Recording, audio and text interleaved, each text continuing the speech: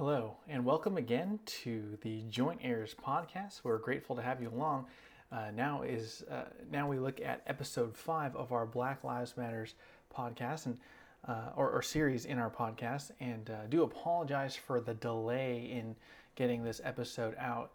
As many of you know, there's been some family things and other school and ministry things that have caused a bit of a delay, but I'm grateful to be able to get back to you now to conclude our talk on Black Lives Matters and how Christians ought to respond. In today's episode, we'll be looking at God's intended role for government. We'll be looking at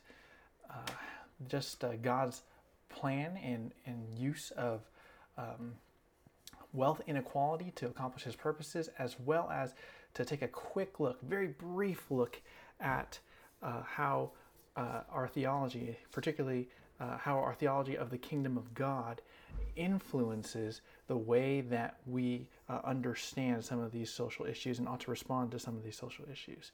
So I let you know what we're going to cover in this episode, just because this episode is going to be a longer one. If you listen to episode 4, you know that episode was very long. I do apologize for that. But just to take your time, listen to this at your own pace. Come back to it if you have to, because what we're going through, it's important. It's helpful for us theologically just to understand what God is doing, and how that ought to shape our responses. And so, because of that, we need more of His grace. So we're going to begin this podcast with prayer. Our Father, we're grateful for allowing for us to be able to study your word and to see what it has to say. We pray that, Lord, you would give me much grace. Help me to be clear. Help me to be kind, to be gentle, to be gracious, to represent you in this podcast. And we pray that, Lord, you would just give me much grace, and that you would give the listener much grace as well. Help us, Lord, to even if what's some that is said is perhaps initially offensive, even if there is some offense, we pray that, Lord, you would allow for those who hear to be Bereans, to not just respond out of their emotions or what they've heard other people say, or respond how they've based off of what other people have said, but may we respond with a desire to really know your word well. Thank you, Father, for this time. It's your Son's name we pray. Amen. The first topic that we're going to look at in this podcast is God's intended role for government. Now, obviously, we don't have time to look at all the different applications of government and responsibilities of government, but we are looking at God's intended role for government, particularly when it comes to the authority that we must submit to. Now, the first thing that is absolutely essential for us to recognize is the fact that God is supposed to be the ultimate guide for us when it comes to understanding the role of government. Government ought to reflect who God is. In Genesis 1:26, God sets up Adam to be a regent king, or a representative king. It says here in Genesis 1:26 that God said, "Let us make man in our image, according to our likeness, and let them rule over the fish of the sea, and over the birds of the sky, and over the cattle, and over all the earth, and over every creeping thing that creeps on the earth." Adam and Eve, but primarily Adam, because he was first and he was representative, he was supposed to act like God's representative here on earth. He reigned as God's representative. It's kind of like how Caesar was the overall ruler of the Roman Empire, but he allowed for each individual region to have their own kings that would report to him. That's why we had the Herods in Israel when Jesus was born. Right? They operated as kings, but they were under the overall king of the Roman Empire, or the emperor of the Roman Empire. Right? So Adam is set up as the regent king. He's supposed to represent God over all creation. And that's why When Adam sinned, his sin actually spread through all the world. Because of Adam, we know this from Romans, right? Because of the sin of the one man, sin spread to all the world. And it affected all of the world because he was supposed to represent God. But when he failed, that sin infected everything like a virus. And that's why we need Jesus Christ to come back in and set everything right. Okay, so the original intention of God was to have Adam representing him as he reigns over all of creation. Now, we're going to fast forward a little bit, and we're going to look at the nation of Israel. We're going to look at the nation of Israel, and we're going to look at God's intended design for the king of Israel. So we're going to look at Deuteronomy 17. Deuteronomy 17, we're going to look at verses 14 to 20. Okay, Deuteronomy 17, 14 to 20. We can categorize this particular section as the law of the king. Okay, the law of the king. And so Deuteronomy 17 verse 14 reads this: when you enter the land which the Lord God gives you, and you possess it and live in it, and you say, I will set a king over me like all the nations who are around me, you shall surely set a king over you, whom the Lord your God chooses. One from among your countrymen you shall set as king over yourselves. You may not put a foreigner over yourselves who is not your countryman.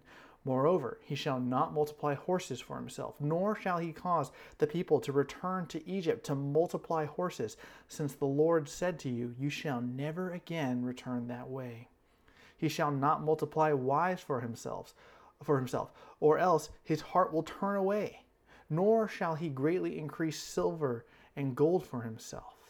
Now it shall come about, when he sits on the throne of his kingdom, he shall write for himself a copy of this law on a scroll in the presence of the Levitical priests. It shall be with him, and he shall read it all the days of his life, that he may learn to fear the Lord his God by carefully observing all the words of this law and these statutes, that his heart may not be lifted up above his countrymen, and that he may not turn aside from the commandment to the right or to the left, so that he and his sons may continue long in his kingdom in the midst of Israel. And so what we see here is that God always planned to give Israel a king. It's not like he was going to have them be without human leaders, unlike the nations around them. However, what we see is that the king who was supposed to rule over Israel, he was supposed to be different from the kings of the nation. Verse 15 clearly tells us that the king of Israel shall rule over them is someone that God chooses. They don't get to choose, right? God chooses the king. And even in the choice of king, Israel was supposed to look to God, not the other nations, for their choice of a leader. And that's a reminder that no one in Israel is exempt from worshiping God. Just because the king is high up there doesn't mean that he can do whatever he wishes, but he must submit himself first and foremost to God. And by the way, is this not a contrast to what we've seen in world history with monarchs who claim the divine right of kings? The British and French monarchs who popularized this notion of the divine right of kings would use that right, that supposed God-given right to rule as the reason for why they were able to do whatever they wished, or why their subjects must obey them. They were basically above the law. But that's not how the king of Israel was supposed to act. Because the king of Israel was supposed to represent God before the nation, the king of Israel was not supposed to be unfair, unjust, or a tyrant. Right? He was supposed to not hold himself in more regard than the people. His rule was supposed to imitate the rule of God so that his people and the people in the world could see how good God is. The king of Israel is, in a sense, supposed to be the ultimate worship leader of the nation. He was supposed to model for his people what worship should look like and lead them along the way. That is what the king of Israel was supposed to be. Right? And you notice that God gives this commandment to Israel while they were waiting to enter into the land. They have not entered into the land just yet.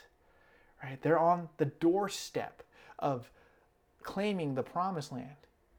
And so God says, when you get there, you're going to have a king. I'm going to give you a king. He's preparing them for what is to come. However, what we'll see later is that even though that was God's intention, for them to have a king who points them to God and who shows people what right worship looks like, this is not what the nation of Israel ultimately wanted. We see that in 1 Samuel 8. In 1 Samuel 8, the people of Israel, they've experienced the rule of the judges.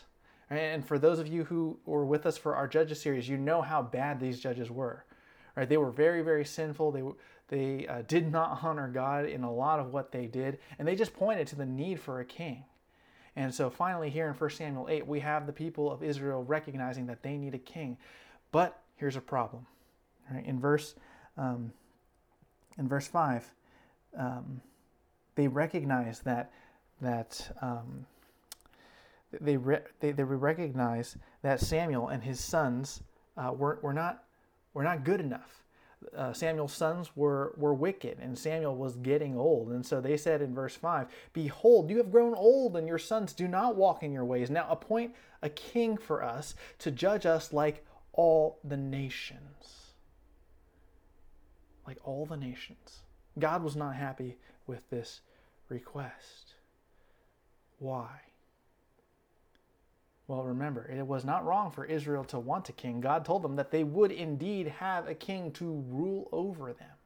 But the problem is their request. They wanted a king to rule over them just like the kings who ruled over the nations. The king who ruled over Israel was supposed to represent God, with God still being the king that the king of Israel answers to. But that's not what the people wanted. They wanted a king just like everybody else. Just like everyone else. Someone who looked strong. Someone who looked like he would defend the people. Someone that the other nations would think twice about crossing. Right? That's what they wanted. They wanted a king who would rule over them, that would look just like the other nations, so that the other nations would respect them. And that did not please God, because they were always supposed to look to God as king. Now, even though God was not pleased with the request of the people, he told Samuel to give them what they wanted. However, it was not without warning. He even says to them that the king whom they will set over them, he will really be like the kings of other nations. He's going to take their sons and he's going to make them his soldiers. He's going to use their hard labors to make weapons of war and equipment. He's going to take their daughters from them and have them work as his perfumers, cooks, and bakers. He's going to tax them. He's going to take the best of their crops for himself. He's going to take the best workers for himself. Basically, what we see is that if the king of Israel was going to be like the kings of the nations, he was going to act like the kings of the nations, not like God. And that's what God warned them. He said, you're going to get what you want, but it's not exactly, what you thought you wanted is not exactly what you wanted, or what you want. God's original intention for government is for government to be a reflection of who he is. A government that glorifies God is a government that reflects his character to the people and to the nations. And unfortunately, we won't see a government that perfectly does this in this life, because every government consists wholly of sinners. Every government consists wholly of sinners. Even if there are Christians in government, they're sinners. And we can't forget that. But make no mistake, no government will ever get away for the decisions that they make or how they act. They will all be held accountable to God. As you know, God will judge each individual according to their sins, no matter what job they have. Every individual in human history will have to answer to God for what they have done, small or big. No one escapes. Galatians 6:7-10 says this, "Do not be deceived. God is not mocked. For whatever a man sows, this he will also reap. For the one who sows to his own flesh will from the flesh reap corruption. But the one who sows to the Spirit will from the Spirit reap eternal life. Let us not lose heart in doing good, for in due time we will reap if we do not grow weary. So then, while we have opportunity, let us do good to all people, and especially to those who are of the household of faith. Brothers and sisters, make no mistake, America is not perfect. We have our faults, just like any other nation. Our goal and desire should not to become like the other nations. That's not going to solve any of our problems. Our goal is to use what God has given us to steward, to try and be a gospel light to others in the situations that God sovereignly allows us to be in. Sometimes we forget that the reason why these things happen in our country, the reason why some of the chaos that exists in our country is because God sovereignly allows it to happen. Or He ordains for it to happen. It's not like all of a sudden God's surprised and He's like, oh no, I didn't mean for that to happen, or I didn't want that to happen. Right? God allows for all of these things to happen. We forget. We think that He might have lost control of the steering wheel for a bit, but that's not true. God sovereignly allows for us to be in the situations that we're in. And that doesn't mean that we don't try and enact change when change needs to come. This is not a call to just sit back and let whatever happen because God is sovereign. Our Christian brothers and sisters who came before us did not sit back and do nothing. When you go back and you study history, you're going to see that Christians were primarily behind the drive to educate people and make them literate. Why? So that they could read their Bibles. Christians were the ones who spearheaded the sciences because they wanted to understand what they saw around them. They wanted to know why everything worked the way that they did so that they could glorify God because of the wonder of everything around them.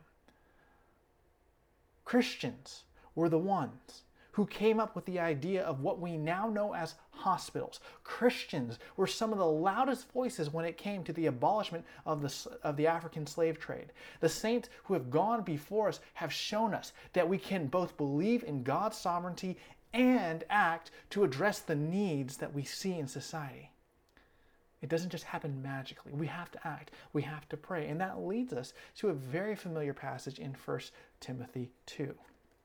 1 Timothy 2. Now we know that 1 Timothy is a call to prayer for all rulers and all authorities. And you all know this passage, right? Paul is calling on Christians to pray for the rulers and authorities in our world so that we may be able to live in peace and live in godliness and dignity. And each one of us is to pray to this end because verse 3 tells us that these prayers for our leaders is good and acceptable in the sight of God our Savior. And that leads to a question. How many of you pray for our political leaders? How many of you pray for their salvation? How many of you pray that God would give them wisdom? How many of you pray that these politicians would make decisions that glorify God, even if they might not know Him? God can and does work through unbelievers. We've seen it in the history of our country. We've seen it in the history of the world. Brothers and sisters, I exhort you not to be given despair, no matter who gets put into presidential office. I exhort you to respect those in leadership of this city, this state, and this nation, even if you believe that what they are doing is wrong. This is something that stings a lot of us. We are not to be like the world and be given over to anger, a critical spirit, and name-calling.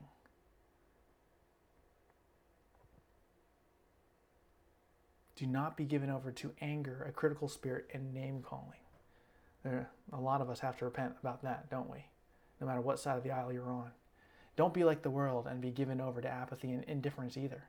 Right? In everything, in how you consume and engage on politics, in how you interact with your fellow brothers and sisters, we ought to be like Christ. This is how the people in our lives should be able to distinguish us from the people of the world. That no matter the issue, we try to please God in how we respond. If we know that we are to pray for our leaders, but we do not do so, or we pray in such a way that does not reflect Christ, then we are in disobedience to the Lord. I know I don't pray like I ought to in this regard. I don't often think about it, and I know for sure that I need to be better in this area too. We need to be praying for all in government to be saved, because God cares about them too. Anyway, there's so much more that we can cover in terms of the role of government, but the last thing I want to do is make this whole podcast a podcast on government. All right, but there's one more thing that I want to cover in terms of the role of government, and that is that God gives government the sword to help maintain peace and order. God gives government the sword in order to help maintain peace and order. And because God gives government the sword as a part of his common grace to us to help restrain evil, government must be honored and respected.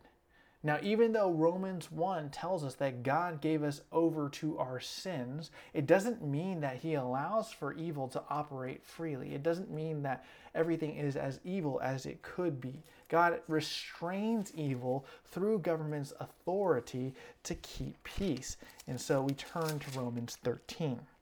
Now, here in Romans 13, Paul tells the Roman believers to be subject to the governing authorities. And he tells them that they are to submit and listen to the authorities on the basis that those who have authority have been given that authority by God. Sometimes when we think about how government treats us and responds to us, we're like, you have no right. But no, they actually do have a right. They've been given that right by God.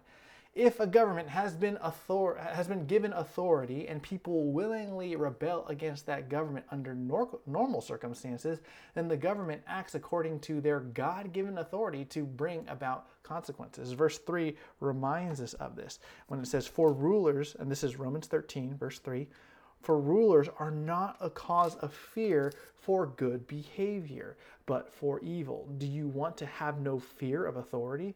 Do what is good, and you will have praise from the same.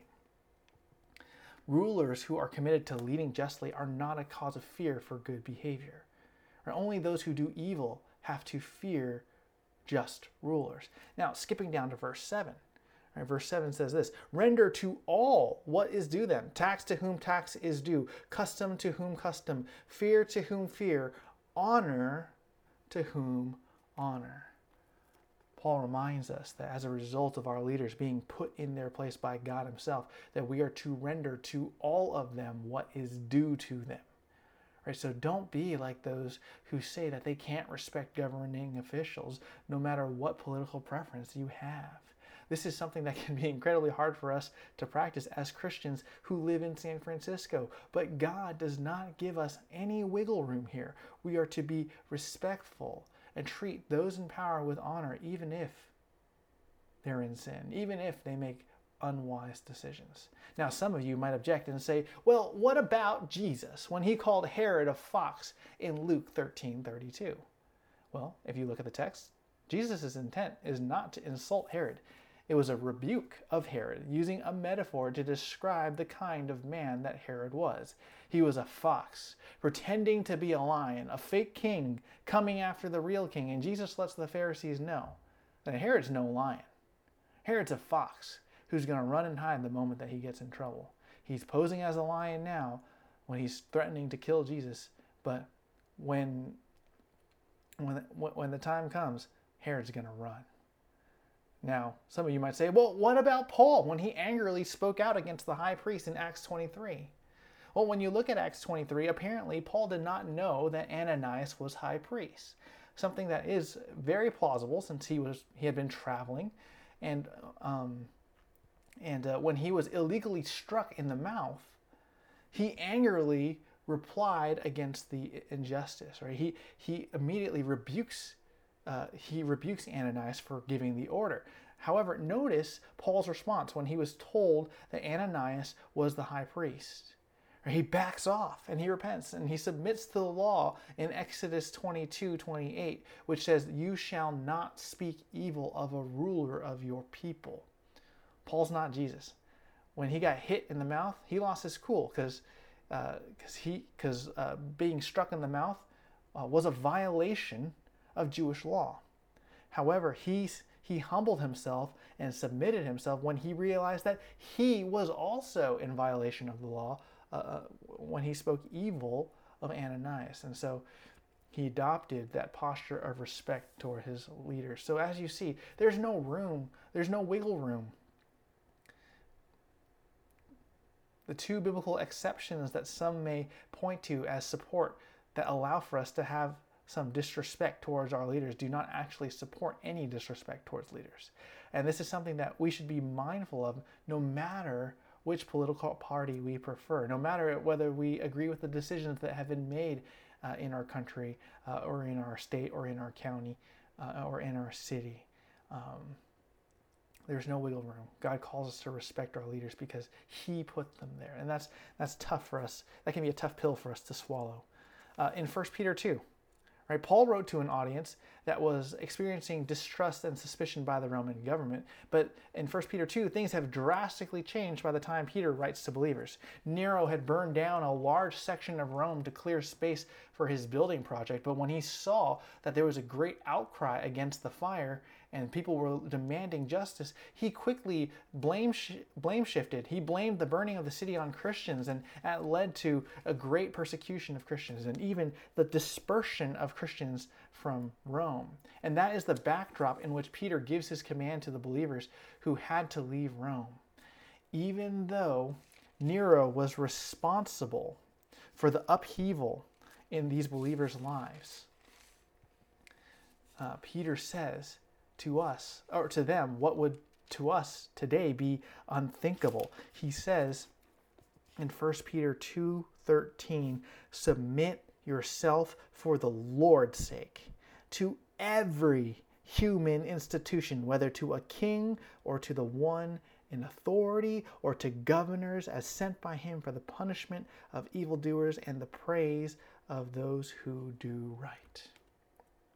Notice that it is for the Lord's sake that we submit.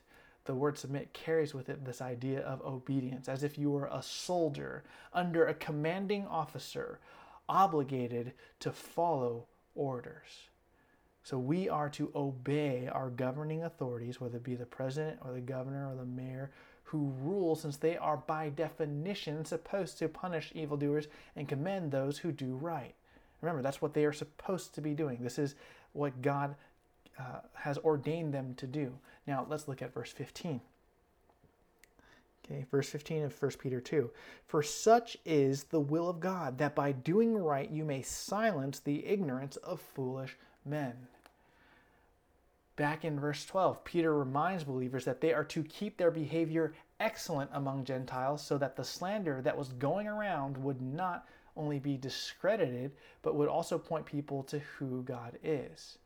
Verse 15 tells us that this excellent behavior that Christians have extends to submission to government authorities. And so if there was, looking at the historical context, if anyone was the target of Roman authorities as a result of persecution, their endurance of persecution as trial would be for their benefit. It was God's way of growing them and stretching them in their faith. And verse 19 confirms this, as those who are suffering under those who are unreasonable are said to find favor when they choose to endure sorrows in order to please God. Those who choose to endure sorrows in order to please God will find favor with God. However, what we see in verse 20 is that there is no credit, there is no benefit for people to patiently endure punishment if that punishment is to endure punishment for sin. Right? That's not trial. That's not enduring sorrows in order to please God. That's punishment for sin. That's discipline for bad behavior, discipline for breaking the law. Christians ought to always strive to obey government in areas where the government is not asking us to sin. Right? We are always to obey the government in areas where the government is not asking us to sin. Now, we can talk about some civil disobedience stuff later. That's kind of another conversation. But what we're seeing here is that unless it's sin, we ought to be obeying the government. Right? This doesn't apply, and we won't talk about how this applies to coronavirus, okay? But what we're talking about here is when it comes to justice in the land, okay? Even if what we are being asked to do may seem to be unreasonable or unfair, we should still strive to obey unless there is good reason for us not to obey. If what the government is asking you to do or it's doing is clearly sin, then Peter and John's example in Acts 4 is instructive for us. We cannot do what we know is disobedience to God. We cannot do what we know is sin before God in order to honor the government. And for that matter, we cannot do what we know is sin to keep friends, to please bosses, or whatever the case may be. God calls us to obey Him first and foremost. Now, if because of a government's actions we must choose to respond with civil disobedience, you may be doing what is right before God, but you have to be prepared to suffer the consequences. It is called civil disobedience for a reason. You'll recall that in Daniel and his 3 friends chose to disobey Nebuchadnezzar's demand that they pray to him in order to please God. And they were willing to face the consequences. They were willing to die in order to honor the Lord. They did not complain about the process or call it unfair. They knew what the consequences were for standing for righteousness would be, and they gladly accepted it. If you believe that civil disobedience is necessary because the government is asking you to do something that is clear sin, you may disobey. But you must also readily and willingly accept the consequences, knowing that they have the right to punish. Many of you don't know this, but a very prominent pastor, the pastor who was the president of my college and seminary, was arrested for his participation in the demonstrations for civil rights. He stood in line with those who were protesting for civil rights, and he was arrested for it. And he has the arrest record because of it, right? But that's rightly deserved. He was disobeying, but he was standing up for what was right. And so, if you disobey, the consequences are there, right? And that's something that we have to recognize, is that sometimes we do have to stand up for what is right by disobeying, but we shouldn't complain about the consequences, because we know that what we were doing was standing up for what's right. Now, skip down to verses 21 and 25. Okay. 1 Peter 2, 21 to 25. For you have been called for this purpose, since Christ also suffered for you, leaving you an example for you to follow in his steps, who committed no sin, nor was any deceit found in his mouth. And while being reviled, he did not revile in return. While suffering, he uttered no threats, but kept entrusting himself to him who judges righteously. And he himself bore our sins in his body on the cross, so that we might die to sin and live to righteousness. For by his wounds you were healed, for you were continually straying like sheep, but now you have returned to the shepherd and guardian of your souls. Because Christ left us an example of suffering, we willingly follow in his example, not returning any insult towards us to those who persecute us, but entrusting ourselves to God who judges righteously. Brothers and sisters, please remember that God is not mocked. We may have the right narrative for some of the injustices that we have seen, but we may also be missing some context, some key context. The Lord knows what is in the heart of man, and regardless of what happens, no one will get away with sin. And when the government acts like God intended for them to act,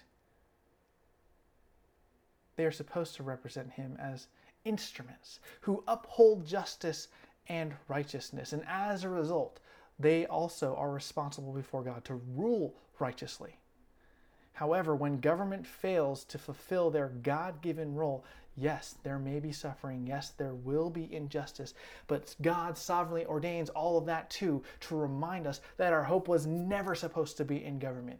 Human government, though it may have its bright spots, is imperfect because of sin. And so when they fail, individually and as a whole, they will all be held accountable by God. And that accountability is not something to be considered lightly. Okay? If you think that accountability by God is something to be considered lightly, fear God, because that is not something that you want. Okay? We're going to end our discussion on the role of government in these conflicts here. There's so much more we can cover when it comes to the role of government, but we just don't have the time for that. Okay, so now we're going to quickly move over to why is there differences in social class or structure or income? Right? Why are there differences in income? Well,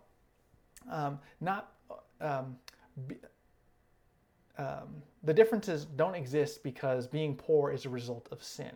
And we know that from John 9 and Luke 13. In John 9, we're talking about the man who was born lame. In Luke 13, we're talking about the people who were killed because the tower fell on them. Just because someone sins doesn't mean that they naturally get bad consequences that they're saddled with for the rest of their lives, right? So just because someone sinned, someone's parents sinned, doesn't mean that that's the reason why people are poor. It could have an effect, but it doesn't mean that that's why God allows for certain people to be poor. Sometimes we do adopt bad theology and think that if something bad happened, then it must be because of sin, or I must have done something, and God is punishing me for it. That's not always the case. For those who are without God, they probably won't think that differences in social standing or income is a result of sin. But we are seeing right now, especially among those who are clamoring for reparations, is that these differences, they are and can be a result of sinful inequality. Right? Differences, or at least this is what they're saying. Right? That's what they're saying. They won't recognize it as sin. They won't claim it's sin, but they're saying that that income inequality is a result of sinful partiality. Excuse me. I think I said sinful inequality earlier. Right? So they're basically saying this income inequality is a result of racism, partiality. Differences are a result of privilege, particularly white privilege, or perhaps privilege that comes from being non-black. That is what they are saying is the problem. Right, brothers and sisters, biblically, the argument that income inequality is a result of privilege is indefensible. And before you get upset and tune me out, let me explain.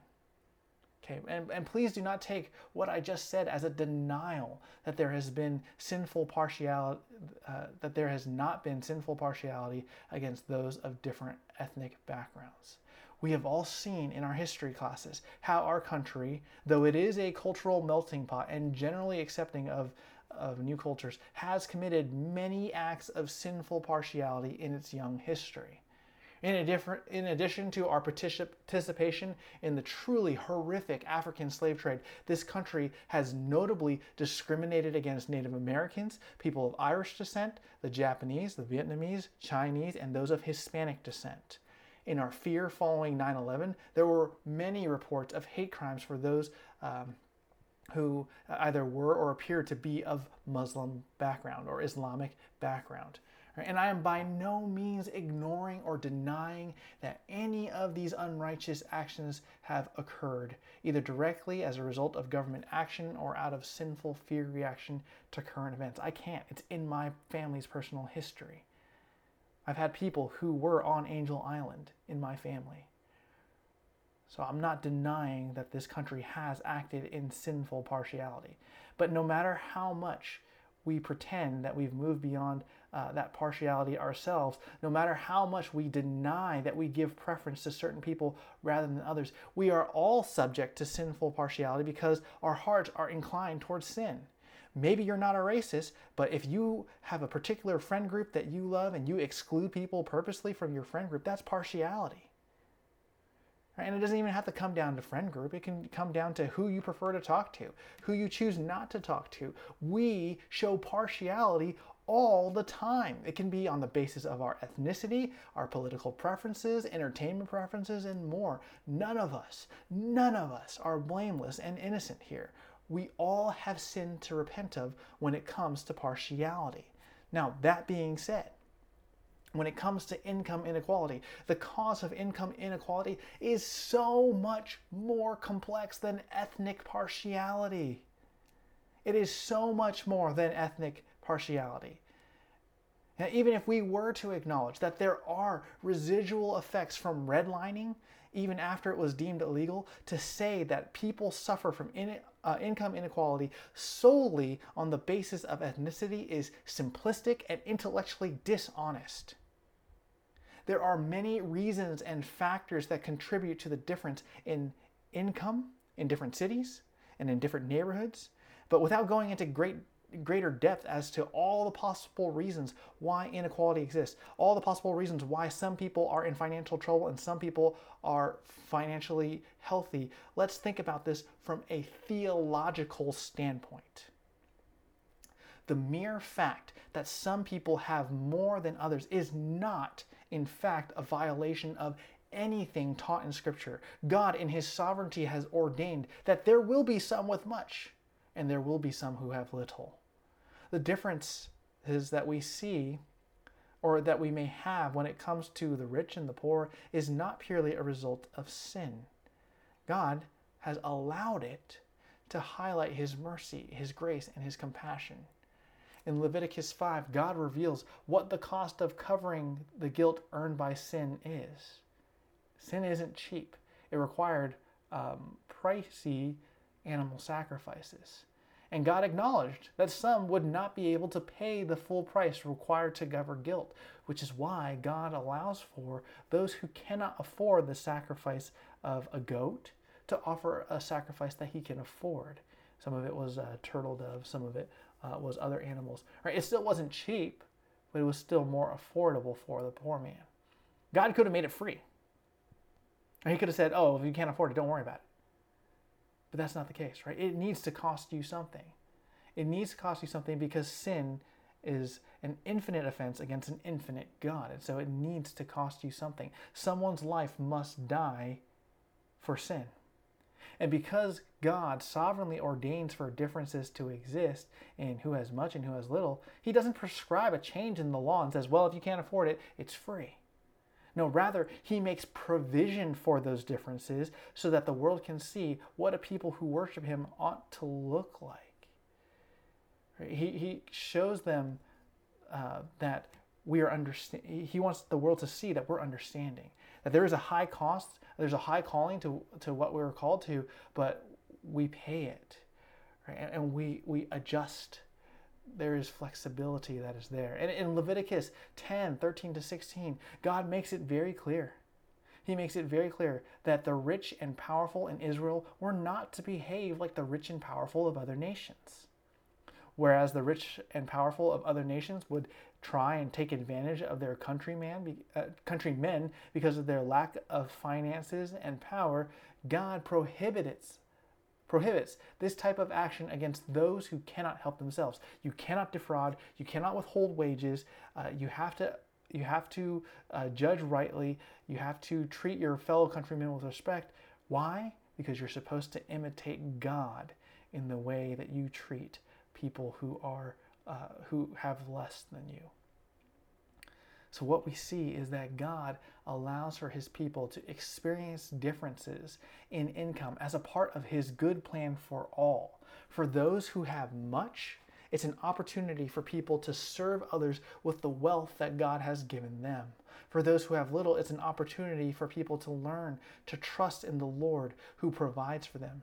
Remember Matthew 6, right? If the cure to anxiety is to trust in the Lord. If He cares for the birds of the field and the lilies, or the birds of the sky and the lilies of the field, will He not care for you who are so much more than them?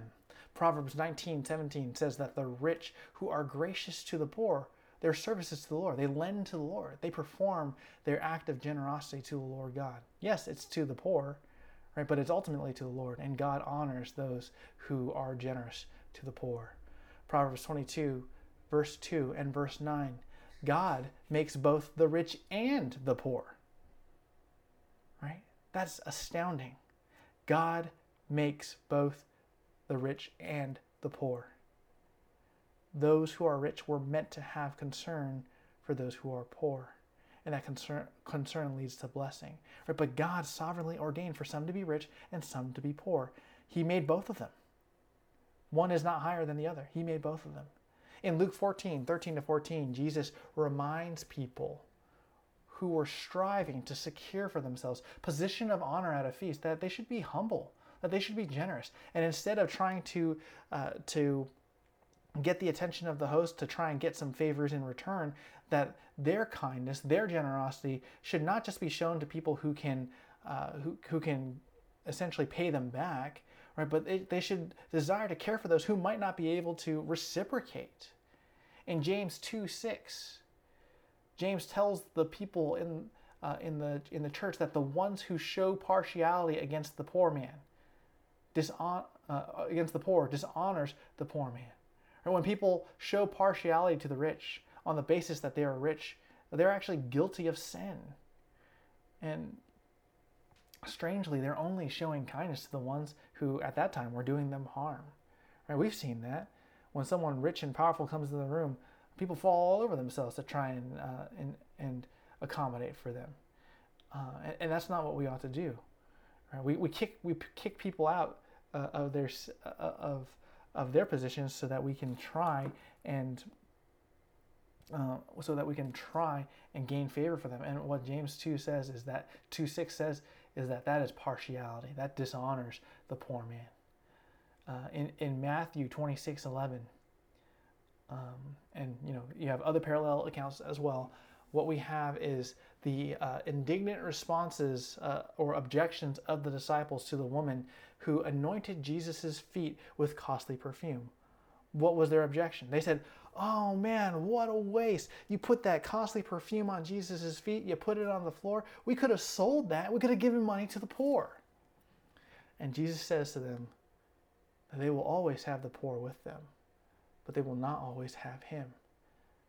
And what he's saying to them, right? He's not callously saying like, "Who cares about the poor?" Jesus is not saying that. Okay, rather what he wants the disciples to do is to refocus their attention on the significance of the honor and love that this lady showed Jesus, knowing that he was going to the cross soon. Ministry to the poor is an important ministry because it shows God's compassion to those who have less. But what Jesus reminds his disciples here is that gospel ministry is not just about the money. It's not just about meeting physical needs, but it is primarily about making Christ known to all. And this is where a lot of people, a lot of organizations can kind of get in trouble, is when they make the elevation of the ministry of meeting needs more important than the gospel. That's when we have a problem, because the gospel is first and foremost, but as we preach the gospel, we also care for physical needs, right? But it's not the other way around. It's not that the gospel is bonus, the gospel is primary. Now, the whole point of this section of our podcast is to help us recognize that God sovereignly allows for income inequality to exist in the world, to point to the greater need of all people to put their faith in Christ. For those who are rich, what we have seen in the scriptures, particularly in the parable of the rich young man and Lazarus, that need that's there for people to understand is that your riches will ultimately get you nowhere. Without Christ, you will lose not only your life, you will lose your soul. You're going to be judged for your sins for all eternity if you do not love Christ. If you do not repent of your sins and love Christ. For those who are poor, the scriptures have shown us that God indeed has compassion to those who are poor, and he faithfully provides for all of their needs. And even though they might not have much in this life, even if they are going to have little for their entire lives, those who place their faith in Christ will receive the greatest treasure they could ever have when they are in Christ. Now, hear me when I say that we are not unsympathetic to those who do not have much. We want to show them love. We want to show them compassion. Not because we want to ease our sense of guilt or make someone else more comfortable in their lives, but because we want to show them the God who loves them. And we want to show them the God who motivates our love and our compassion. Be careful, brothers and sisters, of falling into the trap of believing that income inequality is the most important thing to God. God has never been concerned with wealth equality. In Acts 4, the fact that the church banded together to meet all the needs of those who were a part of it was the testimony to the world that the power of God causes strangers to have love and concern for one another because they are one. It was not an argument for a socialist form of government or society, but was instead a powerful picture of how God causes the rich, the poor, the Jew, the Gentile, the free, and the slave to be unified together in the body of Christ.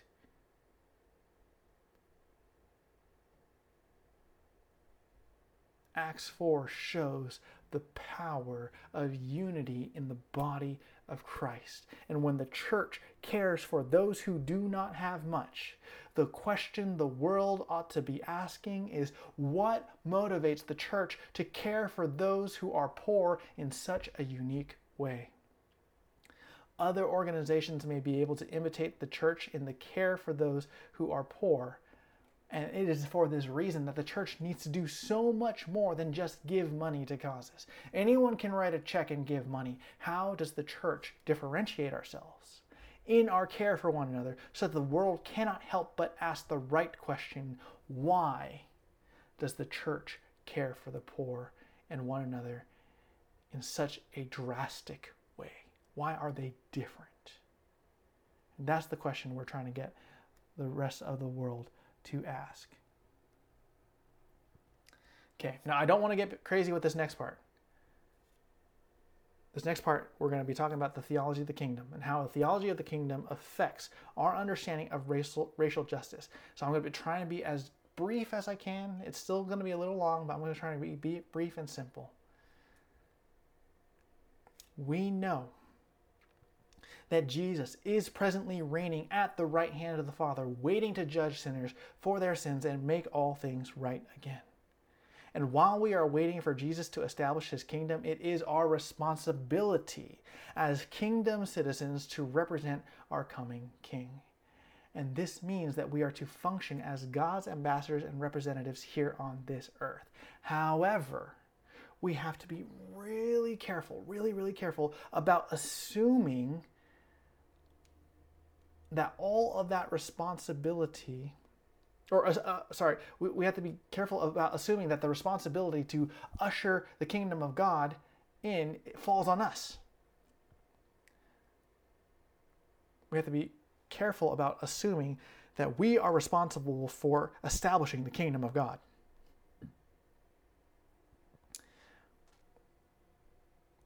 There are godly brothers and sisters, some of them prominent pastors, who have said that it is our responsibility to usher in the kingdom of God, to protect the kingdom of God. But that is not our responsibility. God himself will establish his kingdom here on earth during Christ's second coming. We proclaim the coming of the kingdom. We proclaim that people can be saved from their sins through faith in Jesus Christ. But the advancement of the kingdom does not depend upon us. And what I mean by that statement is that if you and I personally fail to be as evangelistic as we could be, this does not mean that God will thus shut out people from heaven who could have gone to heaven if we had otherwise spoken up and proclaimed the gospel. God will save those who he has already predetermined to save.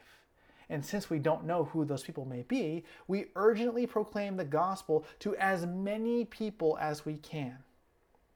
But what we recognize is the Lord God builds his church. We may be the instruments through whom he builds his church, but he is the builder, not us. right? He's going to get the gospel out there. He's going to build his kingdom. And you may wonder why this is relevant to a discussion on racial justice. Well, I bring this topic up. I bring the topic of God's sovereignty and salvation up because I've heard good and godly brothers and sisters say that if we care about the coming of the kingdom and the continuing advancement of the kingdom on this world, then we need to protect the vision of people from every tribe, tongue, and nation praising God in Revelation 7 by caring about racial justice. They're saying that if we care about the kingdom advancing, that we need to care about racial justice.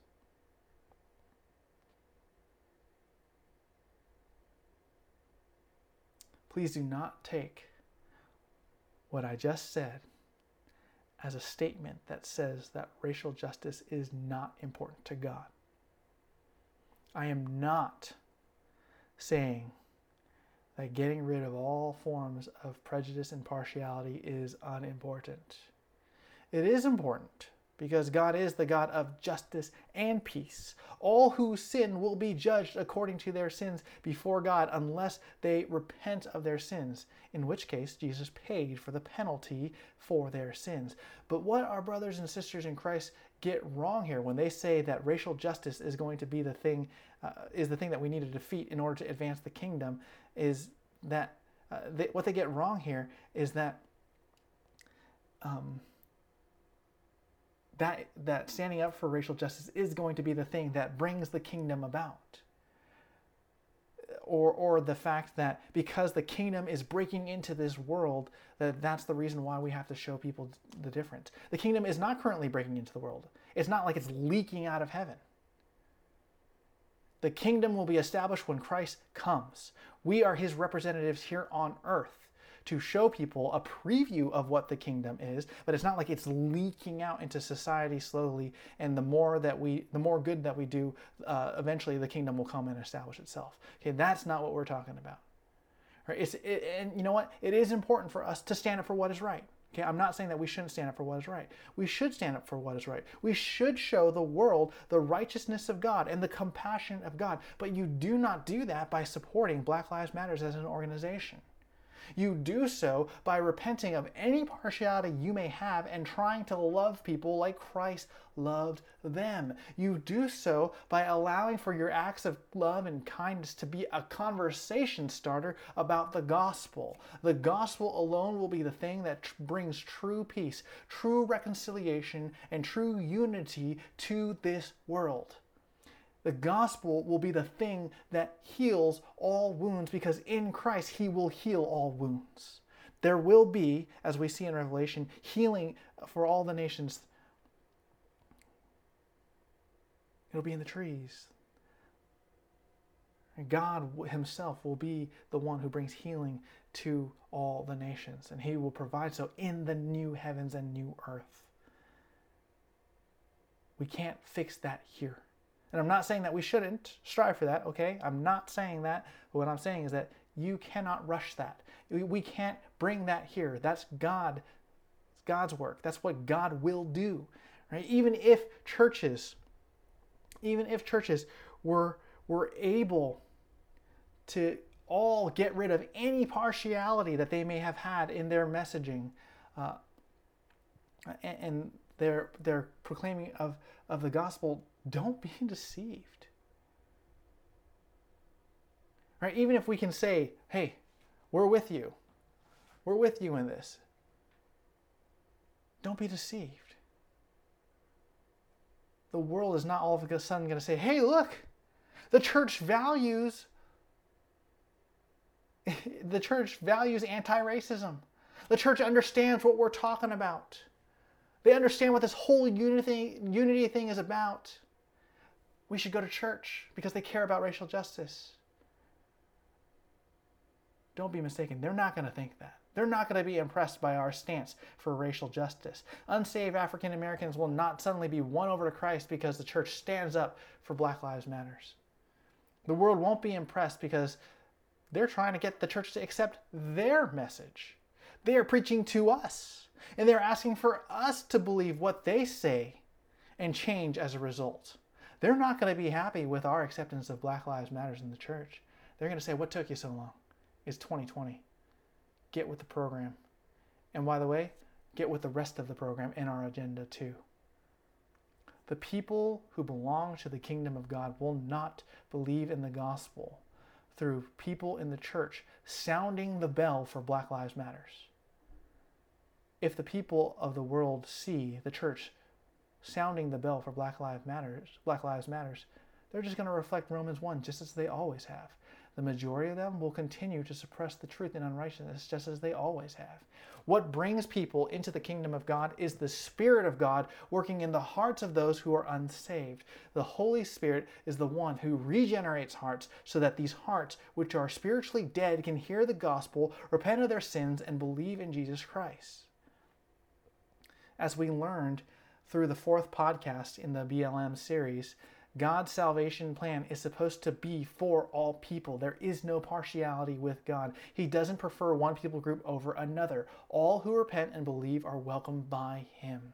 And if we understand that God builds His church, as Jesus said in Matthew 16, then the kingdom does not need our acceptance of BLM in order to grow.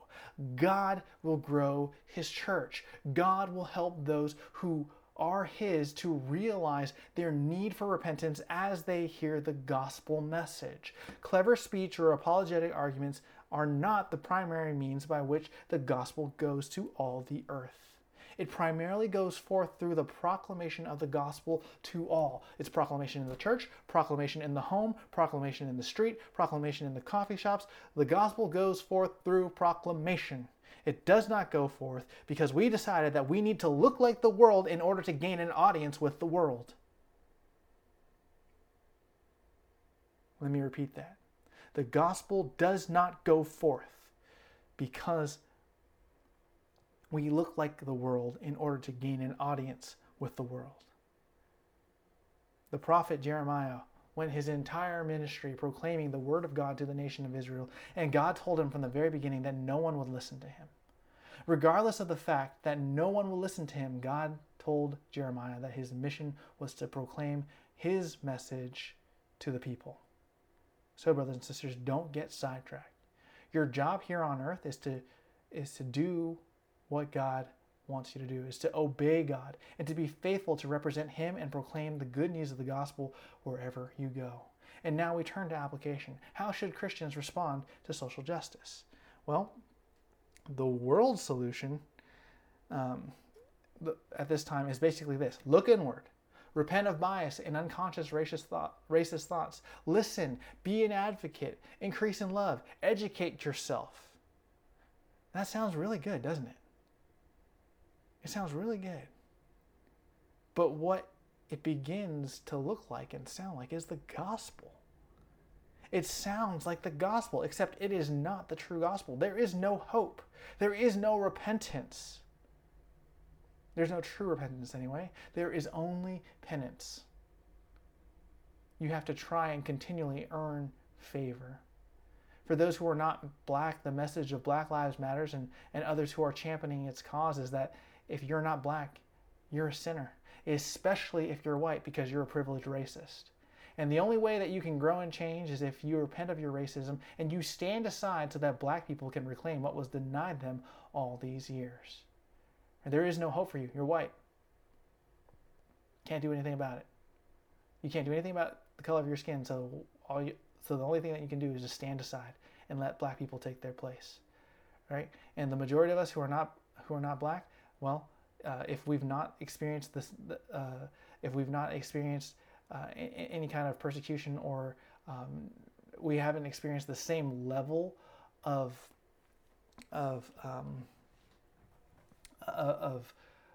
partiality as black people, we're part of the problem too. That's what we're being told.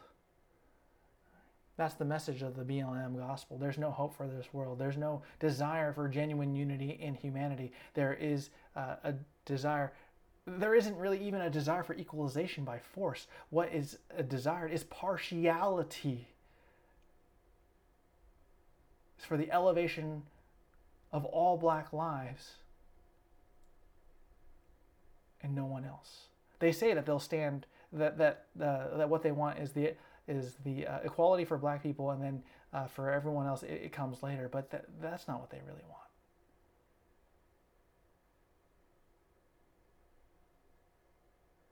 They want prominence. They want reparations. At least some of them do. Okay, we have to be careful about overgeneralizing. But this desire, it denies that God could possibly have a plan for inequality. It denies that God has any part of the solution at all. And so, brothers and sisters, you can stand up for what is right. You can understand the plight of some, and I emphasize some of our African American brothers and sisters, and what they may endure in this life because of the color of their skin. You can grieve with them. You can push for righteousness and justice without accepting the language, beliefs, and claims of the movement. I know that some of you, in response to what happened to George Floyd, you decided to watch as many movies as you can, read as many books as you can, and that's good. That's great. I think that we as a church, we should always make sure that we are aware of other cultures and what's going on with other people, because not everyone is like us, right? And even for people who do look like us, there are differences in how we're raised, differences in what we've experienced in life. There are differences. We need to be able to get on eye level with one another and enter into each other's world. We need to do that. We need to do that so that we can minister to one another well, so that we can truly love one another and understand each other. But that understanding does not come apart from the gospel, because God is the ultimate solution. God is the ultimate solution. The gospel solution is so stark in contrast to the message of Black Lives Matter. We call for all to believe in Jesus Christ and be saved, for all to love God and to love one another. Now you notice that love one another is in both solutions, in the world solution and in the gospel solution.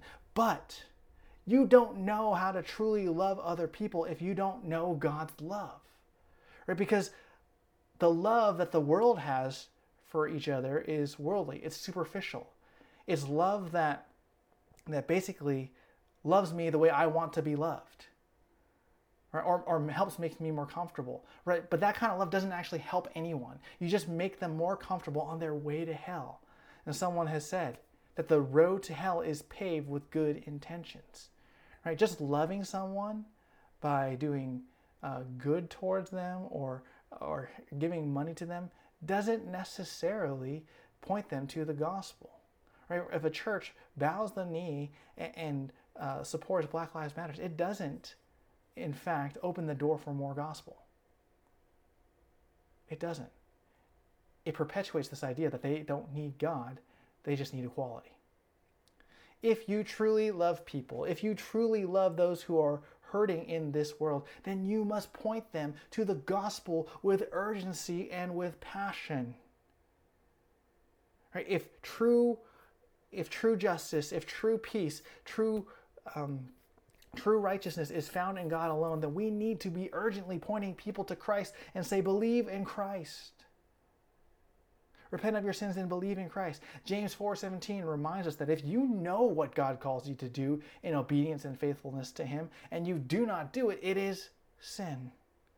God's not going to excuse us for not doing what's right just because nobody else joined you or because you were afraid. Sure, it's easier to evangelize and serve with others. But if nobody goes with you, if no one shares that same passion as you, don't let that intimidate you. Do what is right before God.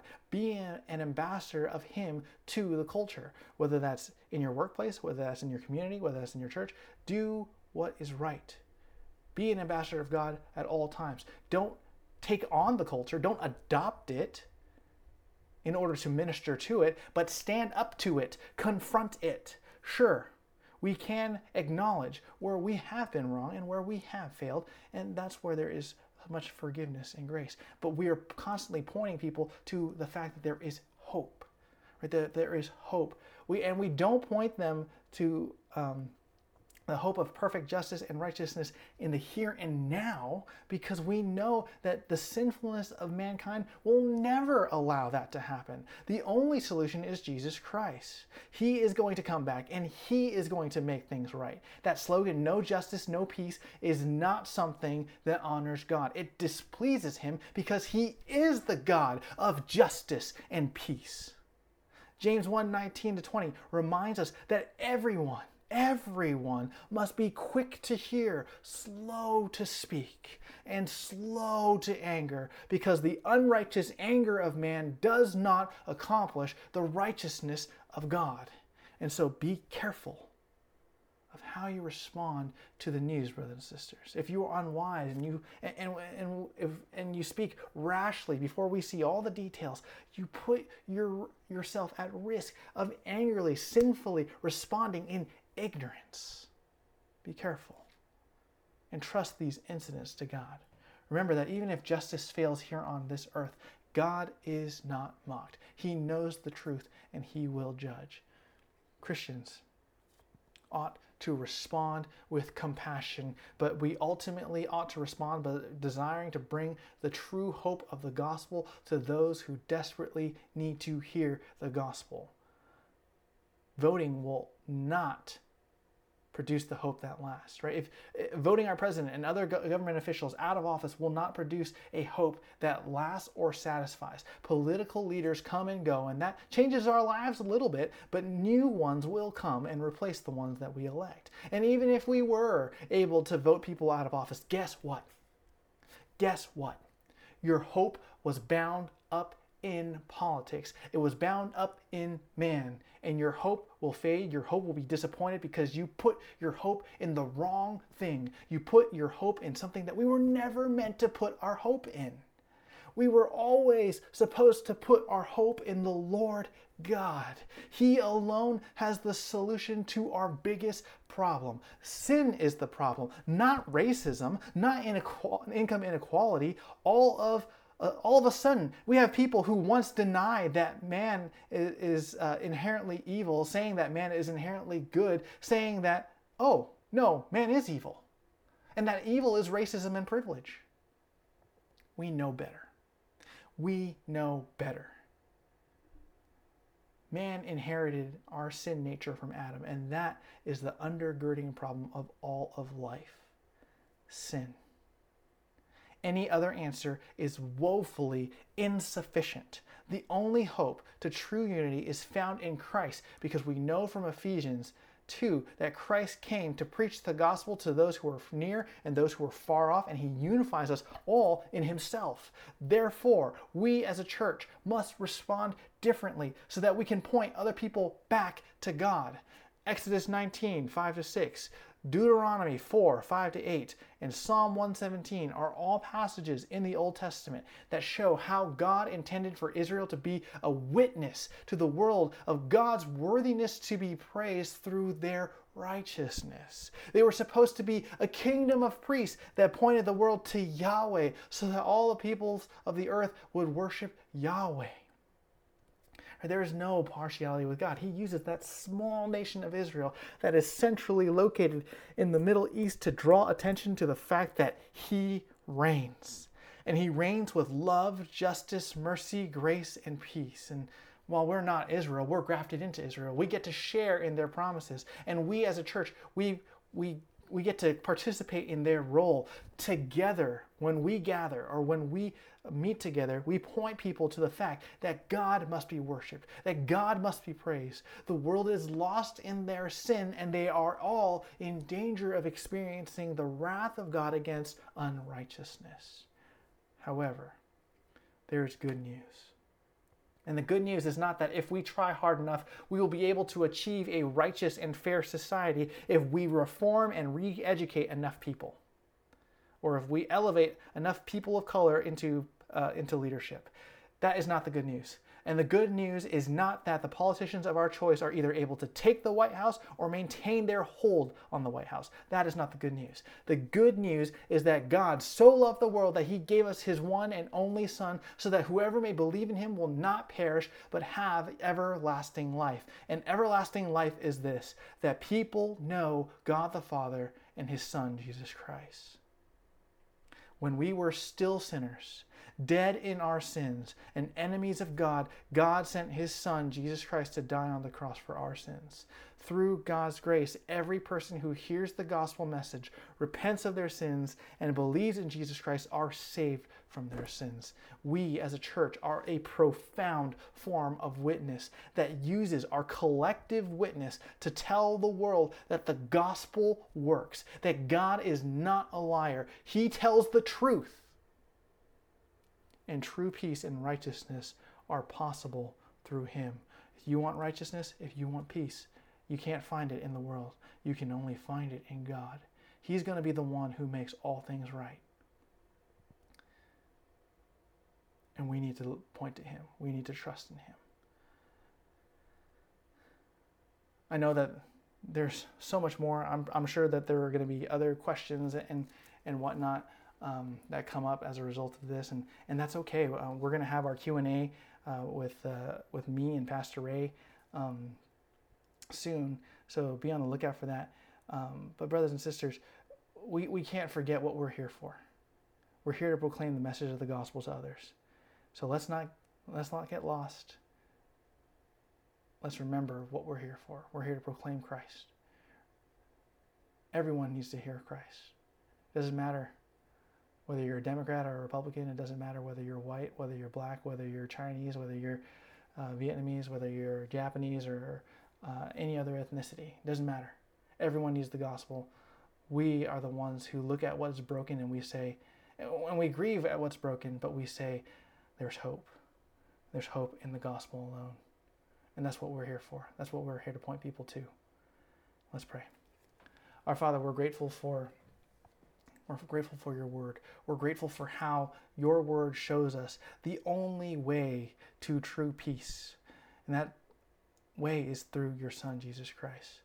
Father, we are so grateful that you had mercy on us, that even though we were sinners, even though we were your enemies, you decided to show us your love and your compassion, that you were the ones who awakened our spiritually dead hearts so that we could not only hear the gospel, but believe it. We pray, Father, that you would glorify yourself in our lives as we strive to show other people through our genuine Christian living how much difference you can make in a life. Help us, Lord, to truly be Christians, to truly be like Christ, so that when the world sees us, when the world sees our testimony, when they see our actions, that they can say, we need what you have. We need Jesus. Father, we pray for your kingdom to come, for your will to be done here on this earth. We pray for Christ's quick return. But we also pray that you help us to be faithful until he does return. Thank you, Father, for this time. It's your Son's name we pray. Amen.